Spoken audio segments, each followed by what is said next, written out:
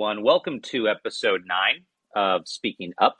This is a podcast about people standing up for truth, stepping up on the issues of the day, and speaking up when it matters most. I'm your host, Miles Taylor. I'm very excited to be hosting this on Callin, a social podcasting app that allows us to take questions from listeners. Our guest today is yet another disruptor. The person you're going to hear from is a vocal leader and a man who is running for Congress in the state of Utah. His name is Jake Hunsaker. Jake, I'm thrilled to have you on the podcast today. Welcome, my friend. Thank you, Miles. Appreciate it. I'm excited to be here. So let's kick off with this, Jake. If you want to tell listeners, just let's do this. Who the hell is Jake? And also, who's he running against?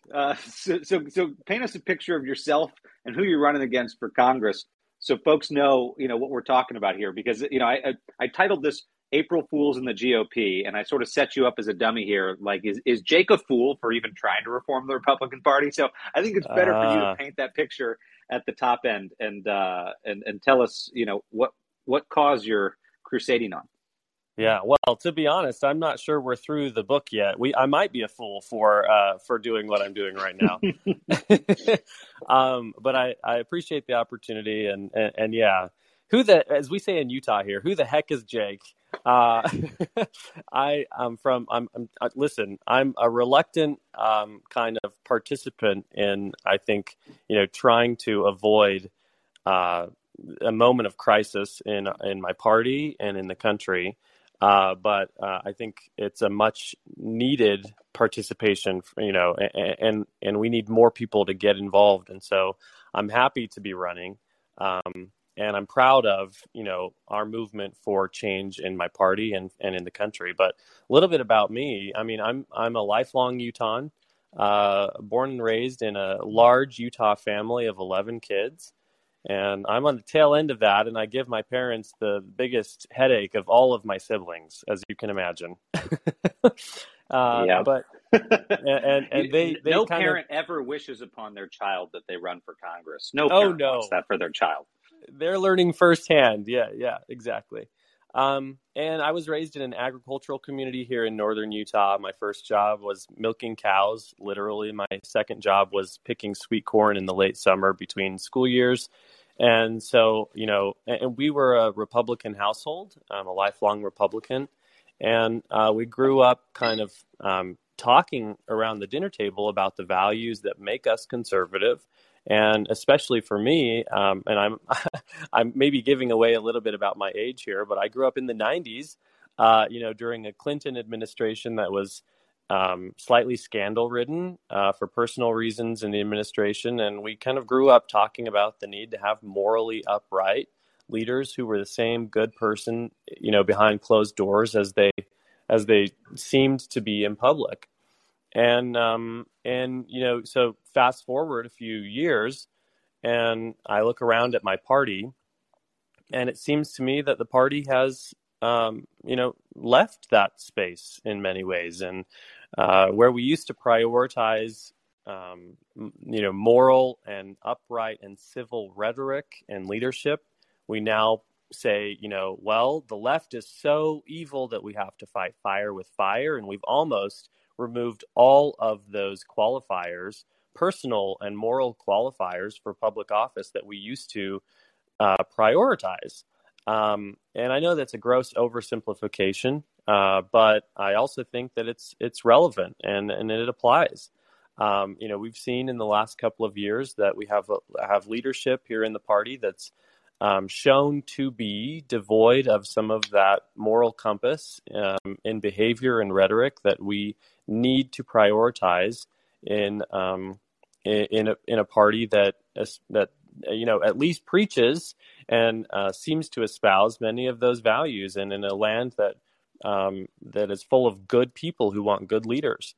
And so, that came to a boiling point for me on January 6th, 2021, as I'm sure it did for many people across this country. And I thought, my gosh, if this isn't the moment that, shines a light on our deficiency of moral character, then what is? And unfortunately, I've seen the party kind of digging its heels since the days of January 6th, right?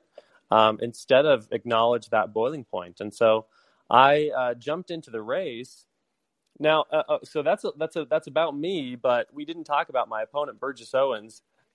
He's not Well, probably as recognizable of a household name as maybe Marjorie Taylor Greene or Matt Gaetz. well, but let me jump in there, Jake, and Hmm. I do want to hear your perspective, because undoubtedly one of the reasons you entered this race had to have been because you don't think the person who's representing your district is the right person. And for Right. those who don't know, Burgess Owens from Utah's 4th congressional district, the thing that stands out to me, and I remember it vividly, is right after the 2020 election, Owens came out and publicly pronounced that the Democrats were trying to steal the election from Donald Trump.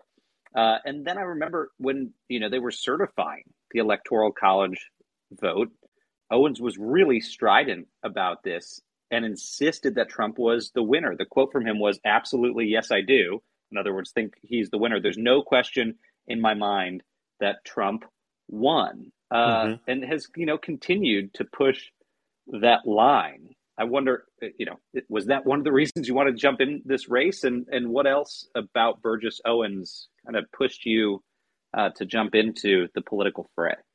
Yeah, 100%. And I use the terms, extreme and sensational when describing Owens, and the words he uses, the messages that he sends, and in reality, many of the things he chooses to say are completely false. And it starts actually before the election in the primary. It was an open seat here, and it was a swing district, and we had 4 or 5 contenders in District 4 for the GOP nomination. And Burgess Owens, right out of the gate, refused to, vocally and overtly disavow QAnon, because he probably at that point didn't want to alienate the fringes of his own party and his chances of getting the nomination. And of course, when it came down to the heated general election, after he had secured the nomination in my party, then he was more than happy to say, "Oh, no, QAnon, this, that, whatever." But the reality is he pandered to that extreme fringe of the party initially to secure the nomination, which I found to be, just more of the unfortunate same behavior that we've seen in recent years. And then, of course, you have the election. You have his words that you just mentioned on the heels of the 2020 election, leading up to January 6th. Even looking, beyond that, his first book that he wrote is titled something like, How Democrats Turn Good Men into Whiners, Weenies, and Wimps. Well, at least he's clever enough to do alliteration. We love alliteration. I mean, love. we love lists of 3 and alliteration are my main jam, Miles.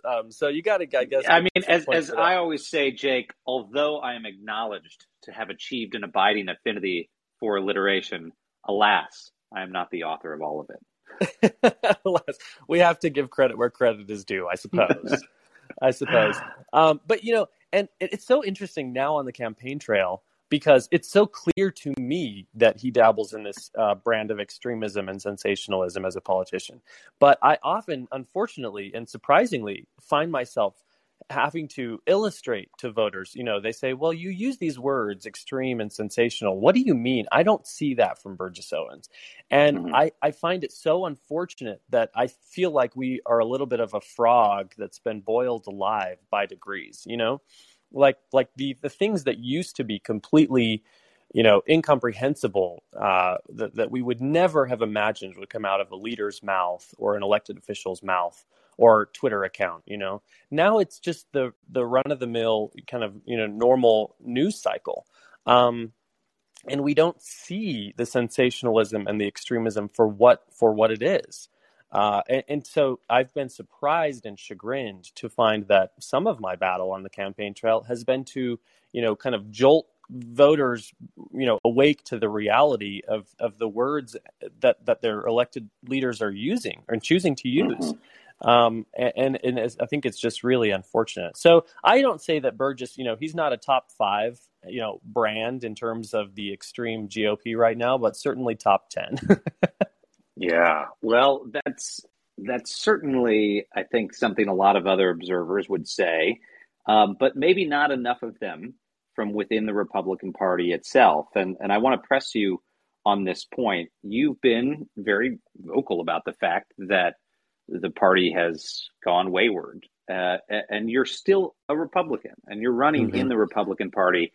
A lot of folks that are your peers in this space have left the party and said, I can't be a Republican anymore. I can't accept the election denying, the condoning political violence, the mainstreaming of conspiracy theories. Talk to me a little bit about why you think the best approach is to stay within the party and reform it from within, rather than waging battle against conservatives you disagree with from the outside. Yeah. It's a fair question, and I get it often. And to be honest, I kind of had a personal answer, but it was not, articulated even probably to me very well until a few weeks ago. And I know you just had former Congresswoman Barbara Comstock on a few weeks ago, and I enjoyed listening to the podcast episode with her. And I'm going to quote her because she gave me the answer to that. Actually, and I know that she and others like her long before I was. But she said something really interesting. She said, when people ask me that, and now I'm talking, as her, when people ask me, do you, leave the house and put out the fire from outside the house, or how do or do you stay in the party? She said, I was in this party long before, opportunistic politicians took it over for their own means and their own ends. And I'll be darned if I'm not here standing when they desert the party, And the reality is that, the Republican Party did exist long before any of this recent kind of takeover from some of these more extreme figures. I was a Republican, and I was here in Utah milking cows long before my opponent Burgess Owens knew that either Utah or the GOP existed. He was playing football for the Raiders as a Democrat, for most of his life before he decided to move here and become a Republican. But people want to know, Jake, do you still get your milk from cows that you milk yourself? Because if you don't, you're probably not qualified in that district. I know. The reality, I never owned those cows. I was working on my neighbor's farm, so. But yes, I'm still a milk drinker. I'm not sure I'll ever be able to convert to soy milk, to be honest. But I hold space in my heart for people who do. Yeah. So, but and that's the reality, is that there are so many of us lifelong Republicans who still believe in the essential kind of pillars of conservatism: free market, individual accountability, and fiscal responsibility, and all of these things that make a conservative that, to be honest, don't take up much of the conservative talking space right now at all. In fact, I just tweeted during the last State of the Union from President Biden, and I was on a plane watching it with about 2/3 of the passengers. It was actually kind of a unifying experience. We're all sitting here watching the State of the Union on our backseat TVs. But I tweeted, it's ironic that we're hearing the same protectionist economic policy from this Democrat president as we heard from the last Republican president, and there are people, and we talk about tariffs and so forth. There are people who have been in the party, like me, for a long time, who realize that our talking points right now have not only become sensational, they've also departed from the actual pillars of conservatism that make us conservative. And so part of the campaign right now, and part of our movement in the party, is just to remind people, hey, listen, these are the tenets of our conservative philosophy, and look how our leaders have allowed us to depart from those tenets in their policy, in their positions, right, in their trade agreements and so forth. And so that's the other half of the equation. Liz Cheney, She right now is someone who's an exemplar of a candidate who has done battle with the Republican Party. She's fighting for her seat in Wyoming. There are Mhm. some folks speculating that Liz Cheney or others like her will make a run for the presidency in 2024 and try to reform the Republican Party. Curious to get your take. By the next election cycle, do you see the Republican Party and the pendulum swinging back towards the center, towards sort of the Liz Cheneys of the party, or do you see it swinging further in the direction of a Burgess Owens? I wish that I was politically savvy enough to be able to make a call on where we are right now in the movement of that pendulum. And I'm not sure that I am. I hope that it's sooner than later. I think we all do. And one of the reasons I'm running right now is because I had this epiphany earlier this year where I know, and I think that one of the things that makes me optimistic about the future of the party and the country is that I believe, we run on a pendulum that swings.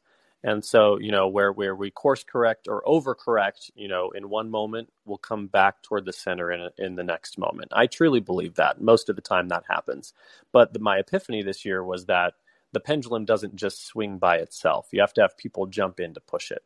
And I think people like Liz Cheney, people like Adam Kinzinger, and hopefully people like me now, new candidates this cycle, are jumping in and realize that this is a moment where the pendulum needs to be pushed back toward the center. I hope that we see the fruits of that this cycle. I'm not sure if it'll be this cycle or in a future cycle, but I know that I want to be one of the pendulum pushers. And that's what matters most to me right now. In terms of, Liz Cheney, I actually just saw yesterday, a friend forwarded me an invite that they had received through other means for a fundraiser that's headlined by Kevin McCarthy for Liz Cheney's challenger in Wyoming. And my opponent, Burgess Owens, is also on the list of dignitaries for that fundraiser back in D.C. And to me, that is the most egregious, behavior of party leadership that I, can think of. The narrowing of the definition of conservative or Republican is not only detrimental to our own party, it's politically stupid. Like the idea that the leader of the Republican, House minority here is actively campaigning against one of his own caucus members, simply because they differ on their view of one figure, is completely moronic to me. Why on earth would you ever throw your hat in around that type of a litmus test for what it means to be a true Republican or conservative? To me, that hurts our own chances as a party for furthering our philosophy and our policy positions long term, and it shows poor leadership. And so, and I hope that, whoever's listening, whatever they think of Liz Cheney, and I tend to think she's on the right side of history in a lot of this, but whatever you think of Liz Cheney, the idea that you would be ostracized simply because of your view of one individual in our party, to me, just goes beyond, any type of true definition of what it should mean to be conservative. Well, and you called these folks dignitaries that are going to this event, Jake. I think they're probably indignitaries. I'm not sure if that's even a word, but we've coined that word today. It could be, yeah. But many of them are sitting members of Congress, right? And I just have never seen, a party gang up on a current elected official in its own ranks before in this fashion. It's just mind-boggling to me. It's schoolyard intimidation. I mean, they're taking the kids that disagree with the bully and slamming them up against the brick wall and saying, you better not, or you're, ejected from the playground. It's pretty stunning to see. I'm going to zoom out from, the tip of the spear of politics for a second and ask you about the bigger picture health of our republic. I mean, this is something that Americans after the era of Donald Trump wanted to take a breather and ignore politics for a while, but somehow the chaos still seems to be poking its way into our lives every day. If anything, just from the news alerts on our phones about, the continued undulations in our political system.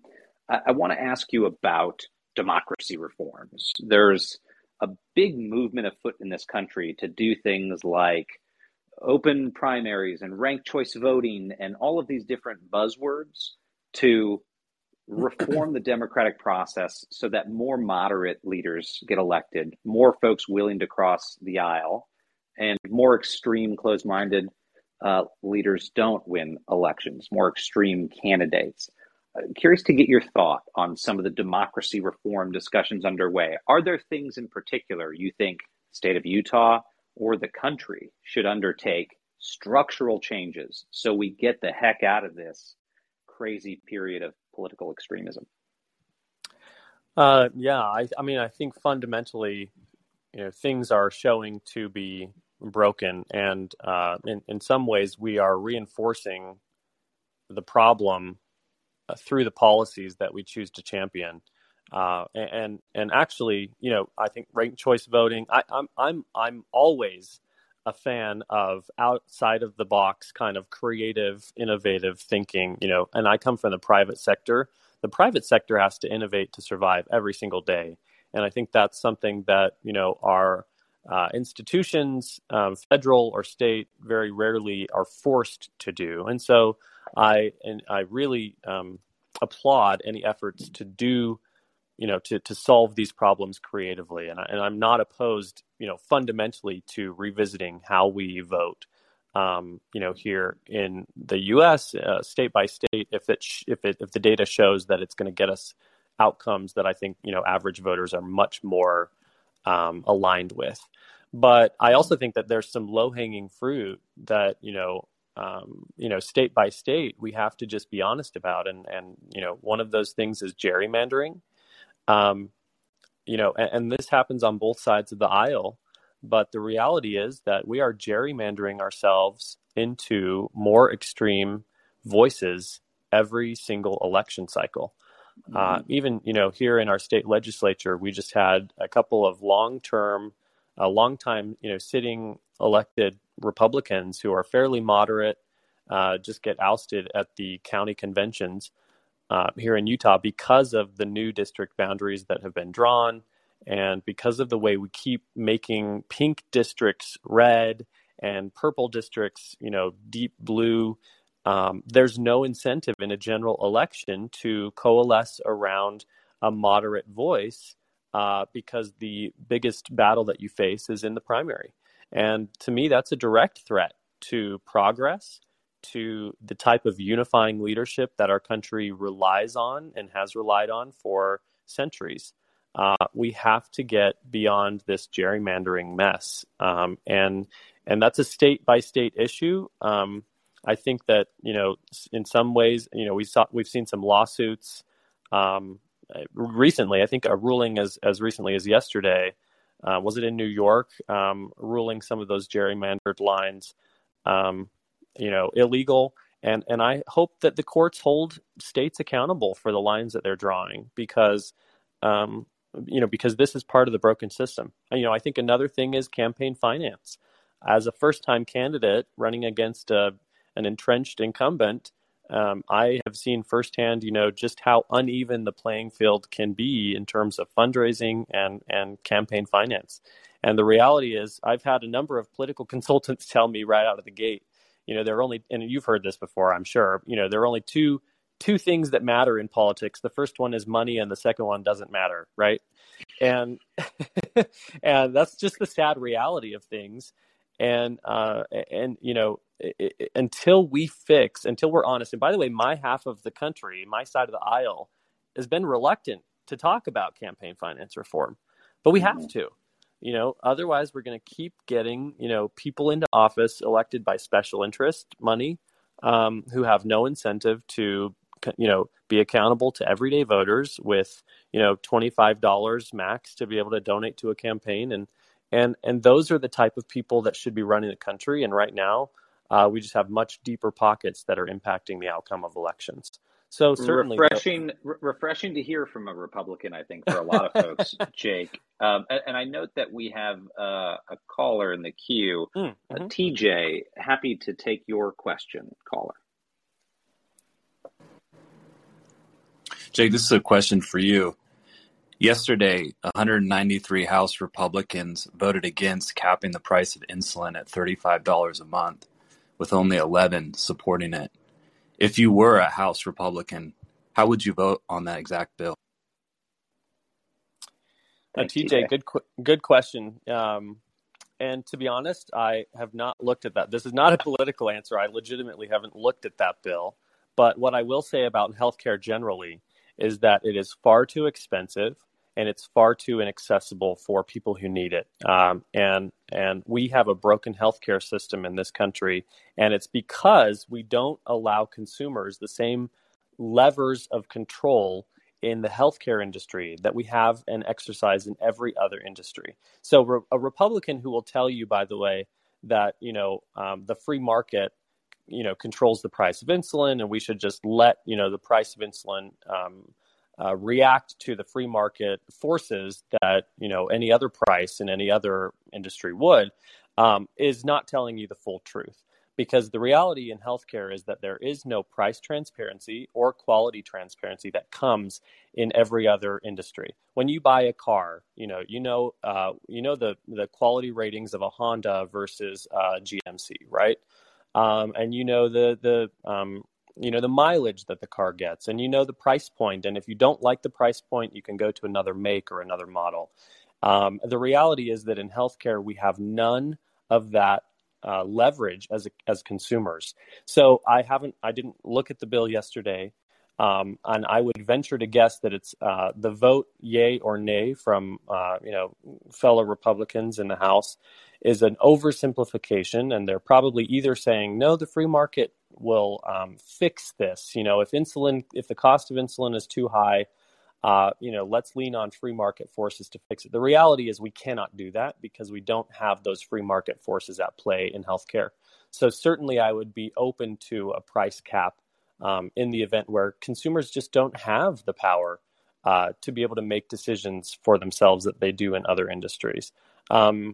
So hopefully that gives you an idea of, how I'm viewing it. I think right now we have a broken healthcare system. We need to empower consumers. We need to get price transparency, quality transparency, so that overall it can be accessible and it can be lower cost. And that's a very complex problem. And I think we have to acknowledge where we are and allow and get people the help that they need, get people the medicine that they need at an affordable price. Whether that bill was the solution or not, I'm not sure, but that's my outlook. Great response, Jake, and I wish you the best of luck in your campaign. Have a great. Thanks, TJ. I want to ask you, Jake, I know we're getting close to time here, but about a concept that we've been talking a lot about on this podcast and elsewhere, a concept we call coalition campaigning. There's some really interesting stuff happening this election cycle, and I'm sure you're seeing it in Utah up close and personal, and that is for the first time in a long time, it seems like we have a pretty sizable number of reform-minded Republicans or reform-minded Democrats willing to cross the aisle to support someone of the other party against a more extreme candidate. And this is pretty novel. I mean, in Utah right now, Evan McMullen's running for Senate.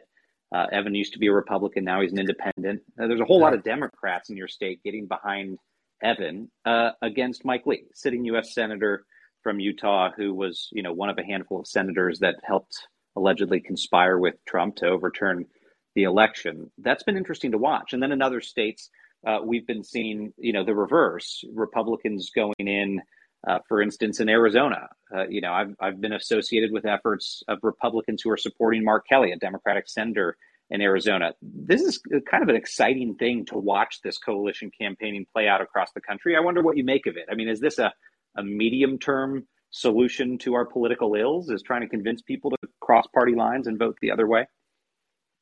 I mean, whether it's ideal or not, I think it's the product of a system where people have been drawn out of a competitive voice in a general election, right? And here in Utah, you have people who feel that, we used to at least have one swing district.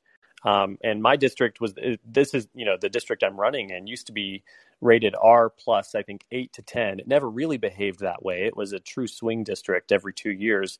They just redrew it to an R plus, I think 32 or 35. So in other words, for listeners who don't know, that means the Republican is expected to win by 35 percentage points above their competitor. Like an absolutely mind-boggling, like that basically means Democrats have no shot whatsoever of winning this seat. Yeah.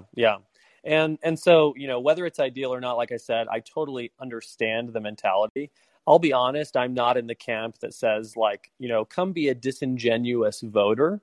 I think that ultimately I value, people who vote with their conscience, both, as elected officials and as voters. And I certainly have strived to be, that type of a voter. But I will say this as well. And people look at one metric, party leadership here in Utah says anyone who's registered. And by the way, the deadline to register as a Republican for the primary was yesterday at midnight. So, if you're unless you're unaffiliated, by the way, unaffiliated can register much later. But they look at people coming over from the Democrat Party and registering as Republican, and they say that's 100% strategic voters, disingenuous Republican voters. And I actually disagree, because I've been on the ground and I've been talking to voters, and I would say almost as many times as people come up to me and express frustration with the Republican Party, I have people come up to me and say, I'm a lifelong Democrat, and I also see the way that the left has been taken. The agenda of the left has kind of been taken over by the extremes of my party, and they feel just as uncomfortable with the extreme policies and rhetoric of the left as they do the extreme policies and rhetoric of the right.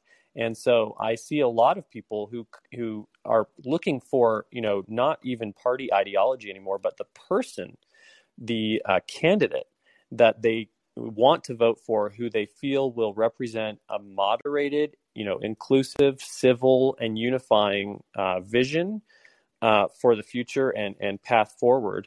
And to those voters, I say, the GOP, welcome home. Yeah, come make your voice heard in the primary if that's where it's going to be the most impactful vote.